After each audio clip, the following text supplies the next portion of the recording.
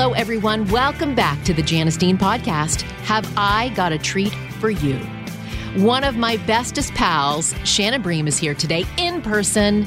She lives in D.C., and I don't get to see her as much as I would love to, but we still manage to text and call and catch up all the time. She, of course, has her own podcast, Livin' the Bream, and we talked about doing part one of an interview on this podcast and then continuing the conversation on her podcast later this week. So that's what we're doing. Part one of the Bream Dean Dream Team starts now, and stay tuned for part two on Friday this week. The fun starts now, so here we go. Shannon Bream, woohoo! You made the Dean's List. I am so honored. It took me 50 plus years, but I finally got here. No, come on. I'm sure you made the Dean's List in your academic career. But that was nothing compared to this. Oh, I like how you did that. How are you, my friend? I'm good. It's so good whenever I get to see you in person. Shenanigans will ensue. Right. What were we calling ourselves before the Bream Dean Dream Team? I know. Right? 2024, are you up? Of course. We're doing Is America ready for us? Oh my gosh, I think we could. I think we would win. I think there's a lane for us, as they say. What would be our slogan? They're snacks for all. Snacks for all would be a start.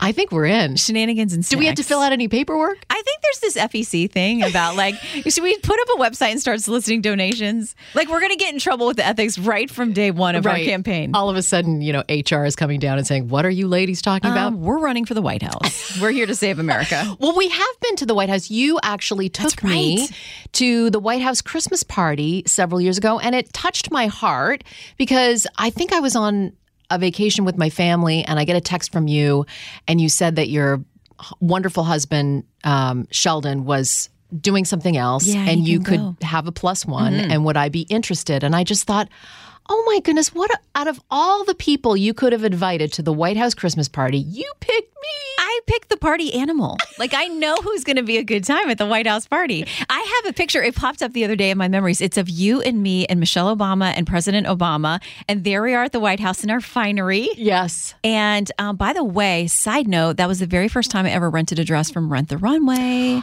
Are you still renting the runway? I am renting the runway. I do it for jewelry a lot now, too.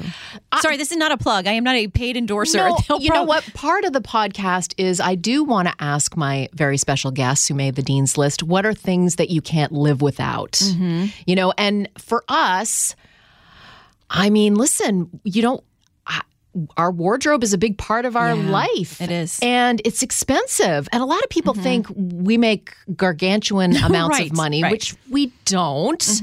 And it can support our wardrobe of an outfit every 1 out of 365 days. I know. And I feel like people sometimes are like, didn't you just wear that 3 weeks ago on Twitter? And I'm like, yeah, but it's my favorite blazer and I'm going to keep wearing it. Actually, I think that's good. I like it when people post pictures of, here's Janice Dean wearing the same dress 4 times. Right, because normal people do that. That's right. Exactly. Yeah. And we're not men, and we love the men that work at Fox, but they get to wear suits, and literally they could wear the same suit every day with a different tie. Remember the guy who did that? I think it was in Australia. He did it as an experiment. He did not tell anyone. And he wore the same suit. I think it was for a year. Yeah. Can you imagine if we wore the same dress every day? I think after day 3, there'd be a call. What's going on? Did you get evicted? Why don't you have any other clothes but that dress you're wearing? But Rent the Runway did some great things. Yeah.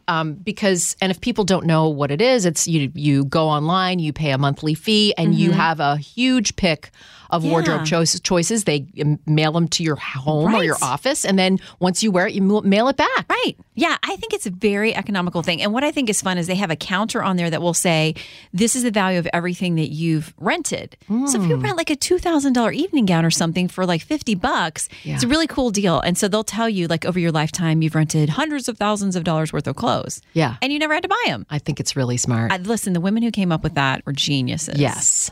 What are things that you cannot live without? Okay. Besides Sheldon and Biscuit. Oh, I know. We have to talk about them because they really are. They're the number ones. I mean, Janice knows.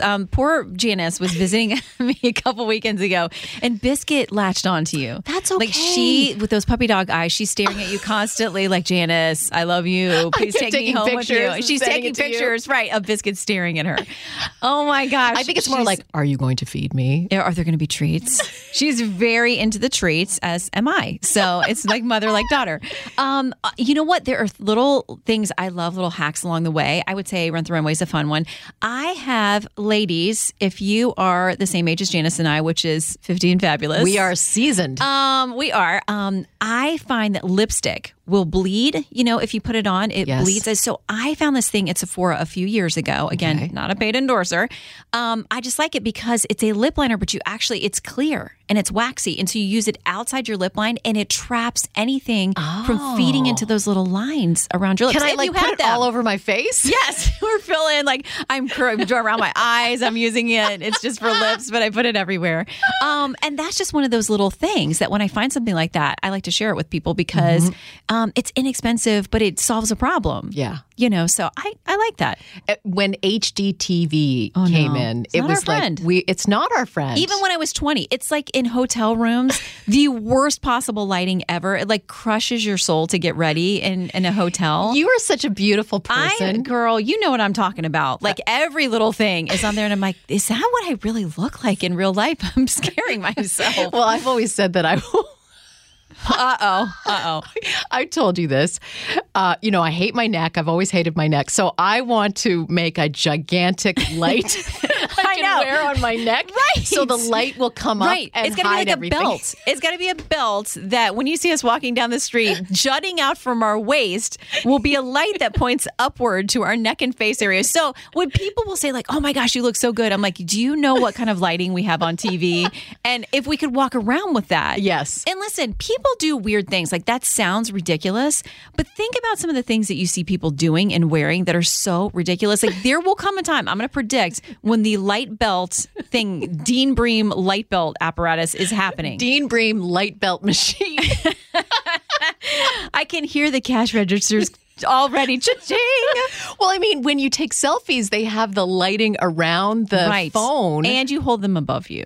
Like we know all the tricks. When I see somebody taking a picture from down below, I'm like, no. Right. You have to correct that. Can I tell this story really quick? Yes. My very first book, when I went on the book tour, was so fun. We went places like the Villages and other places where we met tons of Fox fans and family and friends. And so Anna, my assistant at the time, who is 6 feet tall with no heels, former Division I volleyball player, very competitive, very talented in so many ways. She was the greatest picture taker because she's already above you, like taking the picture. So when people would come through the line and they hand their cell phone, like, okay, I need a selfie. You know, you're trying to do it kind of quickly and sign the book and meet people. But Anna was a pro. She would stand above you, already 6 feet tall, and take this thing, a selfie. We're like, no one has any neck wrinkles. Everything looks good from above. And at this one place that we were at, I will not name it, but it was a bookstore. And there was a lady there who refused to let anyone else take pictures. She's like, no, we handle it. We keep the line moving, whatever. She literally sat on a footstool. So she's taking it from like our midsection up. Oh, no. I'm like, every picture that is happening today, I can't even think about the nice people that I'm meeting or what. I'm just thinking about all these pictures going onto Facebook and Twitter and everywhere forever from below my 50-year-old neck and face. Oh, stop. You are beautiful. But listen, if you're a man listening, we love you. If you're going to take a picture of your wife or your girlfriend or whoever, always do it from above. Take it upstairs. And we will love you forever. Mm-hmm. And you know the men who are trained, you see them doing it and you're like, oh, she's really trained him. Like he knows to go right up here, start up above. You are one of the nicest people. And, you know, I talk about this on the podcast. I've interviewed a lot of Fox friends, and we always talk about the secret sauce. And I think the secret sauce here is the people that you see on TV are really the people that you know in real life are like that. It's true. And you are maybe even more than that. You outshine your personality on television. Well, it's true. And people know that we're buddies and you have a Janice Dean bedroom in your home. I do. The Janice Bream suite. Janice, I gave you Bream. You've married into the family now. Janice Dean suite. Yeah. Well, Marie loves me. I know my mom is your biggest fan. And I've told this story many times about how there was literally a hurricane coming to Florida where my parents live. They're up in the Panhandle. So thank God that they escaped Ian. But we have so many family and friends in the middle of Florida who are really struggling. And thankfully, they have a lot of optimism and they're all helping each other, which is a beautiful thing with whatever they have. Mm-hmm. But this particular time, there's something moving into the Panhandle. And my mom, I'm on the phone with her like, Mom, you guys need to pack up the car and like go go inland a little bit, go see your friends in Alabama or do something. No, we're going to be fine. I finally get Janice, and I'm like, Janice, you have got to tell my parents to leave. You literally mentioned Marie on TV. The next time I called her, she was in the car. Aww. They had packed up because she'll listen to you. Marie trusts you. Well, listen, that brings up a good point. You're from Florida. We just had an unbelievably devastating hurricane. We've got over 100 deaths. And to be honest with you, it's not an exact science. I think the messaging should have been people all along the West Coast need to pay attention. We did focus on Tampa because when you go to meteorology class, there are very vulnerable spots across the U.S., New Orleans being one of them. Tampa Bay is also one of the most vulnerable places on the planet for a hurricane to move in. It will, devastate that region. The water has nowhere to go. It will overtop homes. And so we did focus on that. And then when we saw the track move southward towards the Fort Myers area, a lot of us are like, we should have been better at the messaging, because it always happens that, especially Florida, I find it's been really hard to forecast an exact pinpoint of landfall where the worst of the winds and the rain are going to move through. And I remember early on, we were talking about your mom, and early on, the forecast was for the Panhandle. Right. And so I was sending you all of this information. But people in Florida, are very protective of their homes, their land. And we have just gone through a pandemic. And I think a lot of people were like, you know what? We've just gone through so much. A lot of people don't have the money to evacuate. Right. So we have to sort of, forgive ourselves a little bit. Sometimes the storm comes in, it doesn't go as planned, and people are still going to stay. What do you say about that? Yeah, having grown up there and been through many storms and near misses as a kid growing up in Florida, I think those of us who are there get kind of battle hardened. Like, okay, I know how to put up the plywood. You fill up the tub with water. You eat everything in the freezer. We used to love it. My mom would be like, well, we're going to have to eat all the ice cream, which, we always had ice cream in our house. Yeah. Because everything's going to melt. So it was almost like a party atmosphere, like trying to make the best of it. And so you get so used to going through that time and time again. I think that people feel like we know how to ride this out. We've done it before. But when something like Ian shows up, you can't ride that out. But there are people also, there was an influx of hundreds of thousands of people to Florida during the pandemic. So they may have no experience with storms and not get what these warnings really mean. So I think it was a mix of all of that. And of course, of the storm making this southern jag at the last minute. I read a really interesting article that talked about Lee County, where so much of this damage is, that they have plans they've put in place so that this exact thing doesn't happen. And something was off. Something didn't get triggered until the last minute, when for some people it was too late to go. Yeah. So, hopefully we take lessons from it. But the devastation, like with any big storm, it's going to take years to clean up. When I'm in the Panhandle, Michael we're years out from that. There's still tons of damage from Michael too. Category 5 storm that also, didn't originally say it was going to move to the Panhandle. So again, it's a lesson. It's been a very quiet season. We, as forecasters, we can only do as best as we can with the science and the knowledge that we have, but it's really up to the families to make those decisions. But I will always be there for Marie and give her the best I can. She has her own private meteorologist. Aw. We'll be back with more sunshine right after this. How do you like enjoying your new job? I love it. It's funny because I'm still during the week covering the Supreme Court and legal issues and popping up on different shows here and there. But I walked into such an amazing team. We literally have someone on the team who's been there for 20 plus years. So Fox News Sunday has got its own tradition, and we're just trying to build on that. And so we're trying different things every week. You're going to have the newsmakers, the policymakers, the lawmakers as the core of the show. Politics and what's happening in Washington will always be what happens there. But we're doing interesting different things and trying them out too. And we find people are responding to them. We had Andy Pettit on the first week I did the show on 9/11 because he was, world famous pitcher, multi-World Series winner with the Yankees. And he was there when George W. Bush, then the president, threw out that first pitch at the World Series game. Yep. And because the show was on 9/11, we were commemorating that. We were like, let's bring in a voice that's a little different. And Andy talked about what it was like to be in New York in those weeks following 9/11 and what that pitch meant and kind of sports as a unifier. This week, we also had another sports thing, and we had Jim Gray on. Listen, there's so much to talk about with Aaron Judge's home run record, with the NFL concussion protocol, all kinds of things. So we'll do things that are culture and faith and sports that are a little bit different, too. We'll just add that to the mix. You're such a hard worker, too. I want people to know that. Thank you. not only doing this big program, but you also cover the Supreme Court. How is that? You still love that. I loves it. I am a retired recovering attorney, and so I've always loved covering the court. It gets really wonky sometimes what they're doing over there, but my goal is always to make people at home understand why it impacts their life and why they should care about these cases. Now, some of them are weird, like railway disputes between states. Like, that's going to affect you down the line with how things are moved around the country and that kind of thing. But I want people to understand, like, we're covering this case. Literally, I've been covering this case for 10, 12, 15 years. It's been back and forth to the Supreme Court about these people who live in Idaho. They bought a plot of land in a subdivision. We're getting ready to build. And somebody from the EPA came and said, hey, there's water that puddles up here sometimes. You can't build here. It's attached to a wetlands.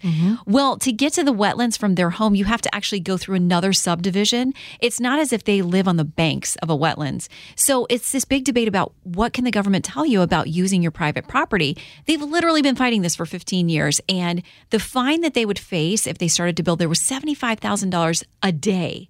Wow. No one can do that. And so, those are things that all of us want to own a home or own a piece of property and have the freedom to do with it what we want. How do you balance that with the government's interest in protecting our environment? So cases like that, I want people to think about what it means to them. Mm-hmm. What do you think the biggest election issue is? The Senate. Listen, in all the polling, everybody tells us what they care about most are inflation, jobs, and the economy. That's what they're worried about because everybody, when you go fill up the gas tank or try to buy groceries, they see the real world impact on their lives. And polling shows us they blame the administration that's in power. And they want to, usually history shows us, punish the party in power when the economy is not going well. So that normally would impact a lot of what happens. But you have these other issues that have bubbled up. Crime is a tough one, too. But abortion and the big decision from the Supreme Court. So a lot of states, that's going to be a big thing on the ballot, too. So it all comes down to, we think the Republicans will hold on to the House. That makes sense. But the Senate is down to literally like 3 to 5 states. And so that's where the data gets so interesting, really digging into Nevada, Georgia, Pennsylvania, Arizona, a couple of others. So we'll be, covering it around the clock. And you're writing another book? I am. Can we give out what it is? I don't think we can yet. Oh, okay. But it will say, I will tell you, if you've liked the last 2 books, Mothers and Daughters of the Bible Speak and Women of the Bible Speak, there's a theme there. Oh. You'll hear more about the Bible. I love that. How did that come about, by the way? Fox actually came to me and said a few years ago, we're thinking about getting into doing some books. And we're thinking about doing one with women and faith and that space and religion. And we know your faith is very important to you. Would you be interested in getting involved with this book? And I was like, heck yeah. Yeah. So I grew up in a Christian home, going to church and Christian school. So I knew a lot of these women and these stories, but I've learned so much more. It's been a really rich blessing, honestly, in my life. And the first one I was writing a lot during COVID, where we all felt kind of isolated and anxious and separated. And I was just remembered of like how God works through tough situations too. And it was very encouraging to me. And that's what I hope these books are to people. What's one of the stories where you're surprised by? I think probably Deborah. Okay. She was a judge in the Old Testament. And people a lot of times think, oh, religion doesn't treat women well and they're kind of second-class citizens. And they may have, some misconceptions about faith and specifically about the Christian faith and what role women play. But Deborah, I love this. She's in the Old Testament in Jewish, which the Christian, faith builds on those Jewish traditions, where she was the leader of Israel. And she was a bad mama jamma. That's not a direct quote from the Judges where you'll find her. But she was, God came to her and said, I want you to take the people of Israel into battle against the Canaanites. And they were totally outmanned, outgunned. The Canaanites had weapons and chariots and all these things that the humble kind of hill people of Israel did not have. And so she didn't question that. She's like, okay. She goes to the leader of the Israelite army and says, all right, God's told me we're going into battle against Canaanites and you're supposed to go do it. And he's like, because on paper, this is like a bad, terrible mission to go on. And he says, I'll only do it if you go with me. And if you don't go, I won't go with you. And she's like, okay, I will go with you. But because of your hesitance, the leader, the bad guy on the other side of the army of the Canaanites, he's actually going to be delivered into the hands of a woman. And that's what happens in the story. The Israelites completely rout the Canaanites in a way that only could be miraculous. And at the end, there is a woman who takes out the the only person who survived to that point, which was the leader of the Canaanite army. So just to watch that she was so brave and stepped into this role, and as a woman was a real leader, I just love everything about her. Yeah, because you hear about the David and Goliath stories, but that's a woman. But her story is beautiful too. And there's so many, like Queen Esther, and in the New Testament, so many women there too that were part of Jesus' ministry. And he broke all kinds of norms in the day, like to be hanging out with women, for them to be sitting at his feet and learning as like an esteemed rabbi. He went to people like, the Samaritan woman at the well who was living a life of shame and of being a total outcast. And yet he went to her, knew of obviously she would be there and that he would share the gospel with her. And so I love the compassion that you see in his heart, that he went to people that were complete outcasts. That, I was reading the story a couple days ago of Zacchaeus, who was this tax collector. And in those times, everybody hated the tax collectors. They showed up at at your house and took these, in many cases, just exorbitant amount of whatever you had. Yeah. And so Zacchaeus was not a favored guy. So Jesus is walking through town. Zacchaeus is up in a tree, wanted to see him. Jesus sees him and he's like, Zacchaeus, come down from there. And he says, I want to go to your house and have dinner with you. And everybody's like, you're going to dine with a sinner? And Jesus is like, heck yeah. And so he comes to us as sinners and loves every single one of us equally. He has no favoritism. And he wants to redeem us, not condemn us. And I think that's a beautiful thing. I've had an ongoing discussion with Kathy Lee Gifford about forgiveness. Yes. And, how do you feel about that? It is really difficult because I think of some of the worst things that have happened in my life. And I'm like, surely you don't mean for me to forgive that person. Yes. But you think about what Scripture says about, when you're asked, how many times am I supposed to forgive them? 70 times 7, which wasn't a literal number. Like, we're not counting to 490. I think Christ says, like, where you can't forgive, I fill in that gap. Like, you can ask me for help because we're human. We're going to be really hurt by things. Wow. So I think what Jesus says is, like, I'll meet you there and help you. And I forgive you of everything. I think there are a lot of parables in the Bible where he says, how can you not then turn around and forgive others? Because I will wipe everything away that you ever do. So I think it's really hard to do it in human strength. And that's where you got to pray and say, like, Lord, I can't do it. This person's a disaster. They've hurt me so badly, but I'm just going to trust you to help me to do it. Okay, I like that, actually. And I think it takes time sometimes. Like, there are deep wounds, and you know them, and I know them. And I feel like he says, like, it's okay. We're going to get there together. I like that. I like that, the way you think about that. I can lean on him to help me with that. Oh, yeah. Yeah. Because he knows, like, we're limited. When did you feel that faith was in your life? Right away? Well, my mom, interestingly enough, my parents divorced when I was really young. And my mom was kind of a baby Christian in her faith then, but she got a teaching job at a Christian school. And so then it was poured over me all the time, like learning Bible verses and hearing Bible stories about Moses and about Jesus and about Esther and all of those characters from the Bible. And so I really was being fed in that a lot. And at home, my mom was growing and feeding me in that too.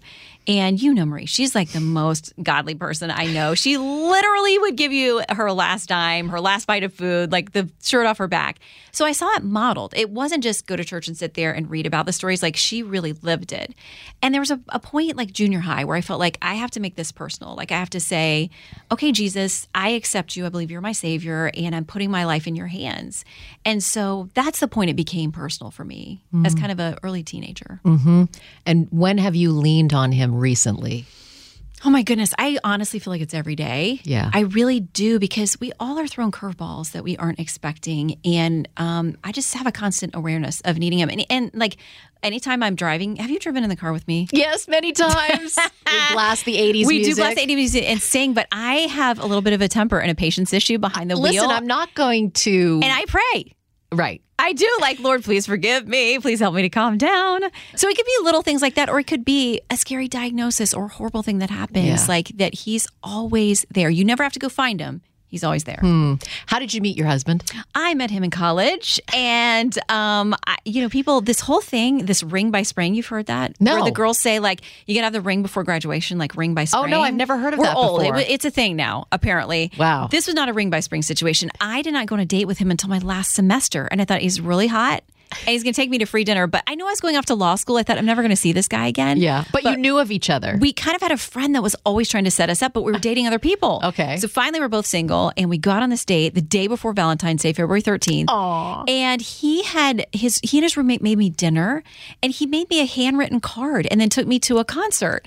And I was like, oh my gosh, this guy is not who I thought he was. A handwritten card? Yes. But the funny thing is, I do. I saved it all these years later, and it said something like, I hope that we can be the best of friends. And then I took that as a weird, he's friend zoning me. And he always says, like, what did you expect me to say in the note? Like, I hope we get naked and get married and like all this stuff. You can't say that in the card. So it says something about being friends. He was like, I was trying to work up to it. But I realized on date one, like, this is husband material. Yeah. Did you feel the same way about Sean? Like, this is a special person. I knew he was a special person, but it took some time because I think we were both, he had just gotten out of a relationship. I had just moved to New York and didn't like it, was in a bad job. Yeah. So I've heard. Yeah. I've told you many times over cocktails, but I knew he was a good man. Right. And I knew that he had a really good heart. So we got there eventually, but it took some time. But I was really glad because my whole life was always like, oh, it's like love at first sight. Which is so dangerous. Right. Not that it can't happen. Of course. It work, but for me, it wasn't the recipe. Right. And when you say that, ladies, please, please, please, any single people listening out there and men too, if you find someone that is a good to the core person, and you want to get married, that is spouse material. Yes. And that's what I felt about Sheldon right away. He talked about his family, about his faith was very important to him. And I just kind of thought he was this baseball player, jock, like good looking guy, like that there wasn't going to be all that there. But he actually went home that night and told his roommates we were going to get married. And they were like, dude, it's one date. Calm down. He didn't tell me that.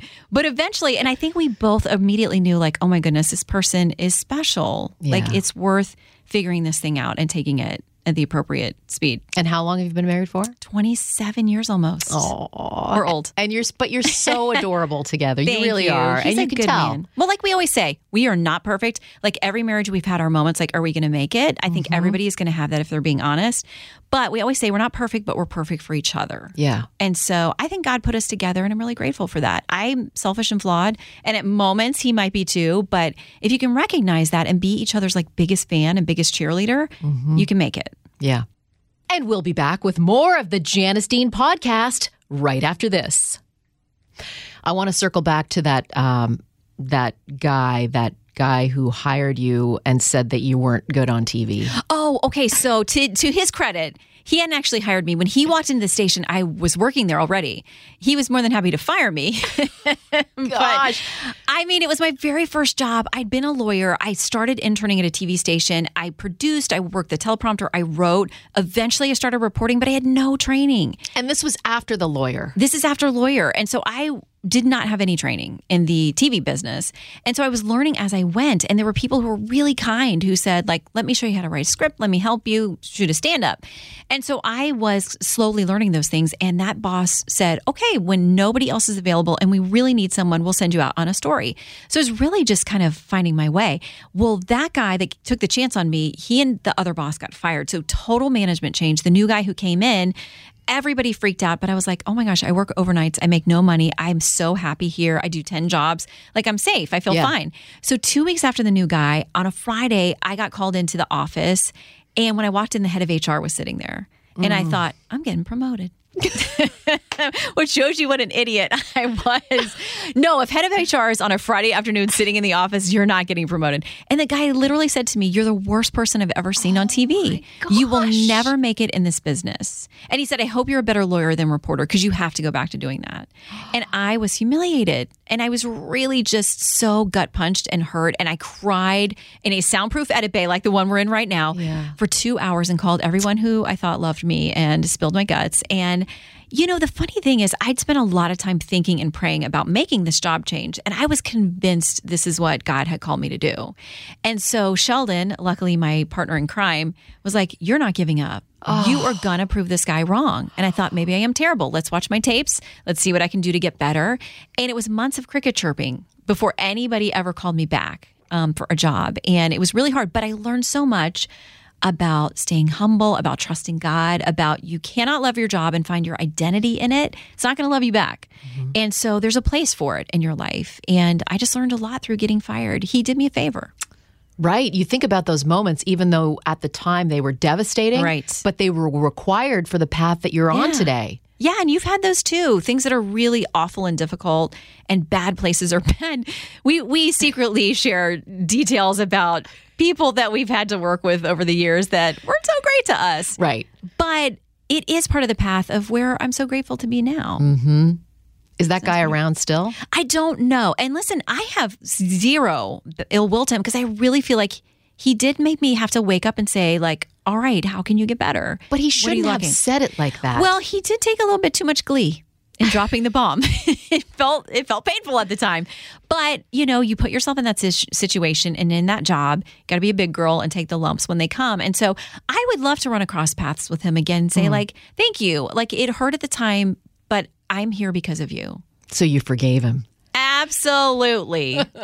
There's one really tough one in my life I'm still working on, a forgiveness issue. But, okay. And sometimes I think I'm done with it. Okay, I got that out of my system. And then I still feel the struggle there. And I'm like, God, I don't even want to try to forgive this person. So sometimes I just pray, help me to be willing to try to forgive someone. I'm so glad you told me that because I do feel, I know that forgiveness is for me, not for the other person, but I do really need help to get there. Yeah, we can't. I don't think in our own human strength, we're capable of some of the really bad stuff that's happened to us to be able to say, like, okay, I let that go. I feel like we have to have God's help for that. Yeah. You've had some health issues in your life. I mean, and you were at a point where you weren't feeling good about your life. And how do you go back there and think about the lessons that you learned from that? It was a really dark time of living in chronic pain for a couple of years and going from doctor to doctor. You know what this is like to get an accurate diagnosis, to get the right medication, to get the help you need. Like, we know you have to fight for yourself in the healthcare field. And I think sometimes we expect doctors to understand and know everything and be able to easily diagnose and figure it out and get us on the treatment plan and everything's good. It's a fight. You have to advocate for yourself over and over and over again. And I had gotten to the point where I didn't want to go back to a doctor 2 years into this with this chronic pain because the one specialist I'd seen had told me I was being very emotional. Oh. And I was, because I couldn't sleep. I was in enormous pain all the time. Where was the pain coming from? I was having eye problems where I was constantly having excruciating pain with my eyes. It would jolt me out of bed at night. There were very weird clues that eventually made sense. But I was living with migraines and double vision during the day. I couldn't sleep at night because of the chronic pain. And that just spins you into a tough place mentally and with your mental health. And so I'd gotten to a place where I was looking online for answers, which I always tell people do not do. Because you go to WebMD and you're like, I have 53 things and I'm dying in 17 seconds. Yes. But I couldn't find things to match my symptoms. So I finally found this online message room, chat room, and I immediately clicked with these people like, oh my goodness, whatever they're talking about, that's what I have. But the same story that they were having being turned away from emergency rooms or doctors who didn't get it or understand the level of pain that they were in. And they were talking about ending their lives. And I, at that moment, like, it didn't put me off at all. Like, that's how far down this hole I was that I was like, oh my gosh, that sounds like such a relief. Like to go to sleep and never wake up again and not face every day full of pain and frustration and no answers. And I leveled with Sheldon about that. Like, that option doesn't sound terrible to me. And I knew that I wasn't okay to be thinking that. Yeah. And so he helped me through that and fight and fight and fight. He said, you've got to find a doctor. We're going to go again and find. And I found this cornea specialist who literally saved my life. And I tell him that all the time. Like, I prayed, God, if you're not going to heal me, please lead me to somebody to help me through this. And the next day I literally found this doctor and he worked me in. They had a cancellation. Thank you, God, that I got in there. And he, before he even saw me, he looked at the notes from his physician's assistant and he said, I know what you have. Wow. And that was the first relief bit of hope that I had. And he said, let me examine you, but I'm pretty sure. And what he diagnosed me with is a genetic cornea condition where I literally was tearing my cornea all day, every day. And it was never healing. And so the tears were getting deeper and deeper. And the pain was just, if you've ever scratched your eyeball, you know what that pain is. And I was doing it day after day after day for 2 years. And so he said to me, I can help you. There are things that we can do. But as I was leaving, he said to me, you have to know something. There's no cure for this. And that really hurt. That put me into a bad spiral. But I felt God say to me, I will be with you. Not, I'm going to heal you, but I will be with you. And he has been. And he walked me through all those days and nights trying all these different medications, working with my doctor. About 7 years into it, there's a surgery that I had, and he said it doesn't work for everyone, but it's the closest thing we have to a cure. And I knew it would be exceptionally painful and a really tough recovery. So I put it off for 7 years. And he said, you'll know when you get to the point when we have no other options. So 7 years in, we went into the surgery. It was excruciating, but it is giving me like 95% relief. Oh, Shannon. So it really for me has been equal to a cure. Yeah. And I tell the doctor, when I see him, I'm like, you're an answer to prayer. And he's always like, that's weird. But he really was for me.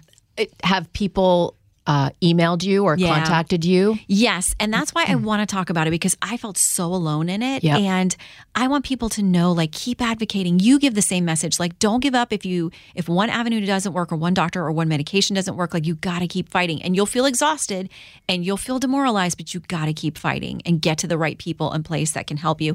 And so I've been able to help other people. And it's primarily women. And I don't know if they just feel more comfortable reaching out to another woman, but a lot of women have this issue or some variation of it.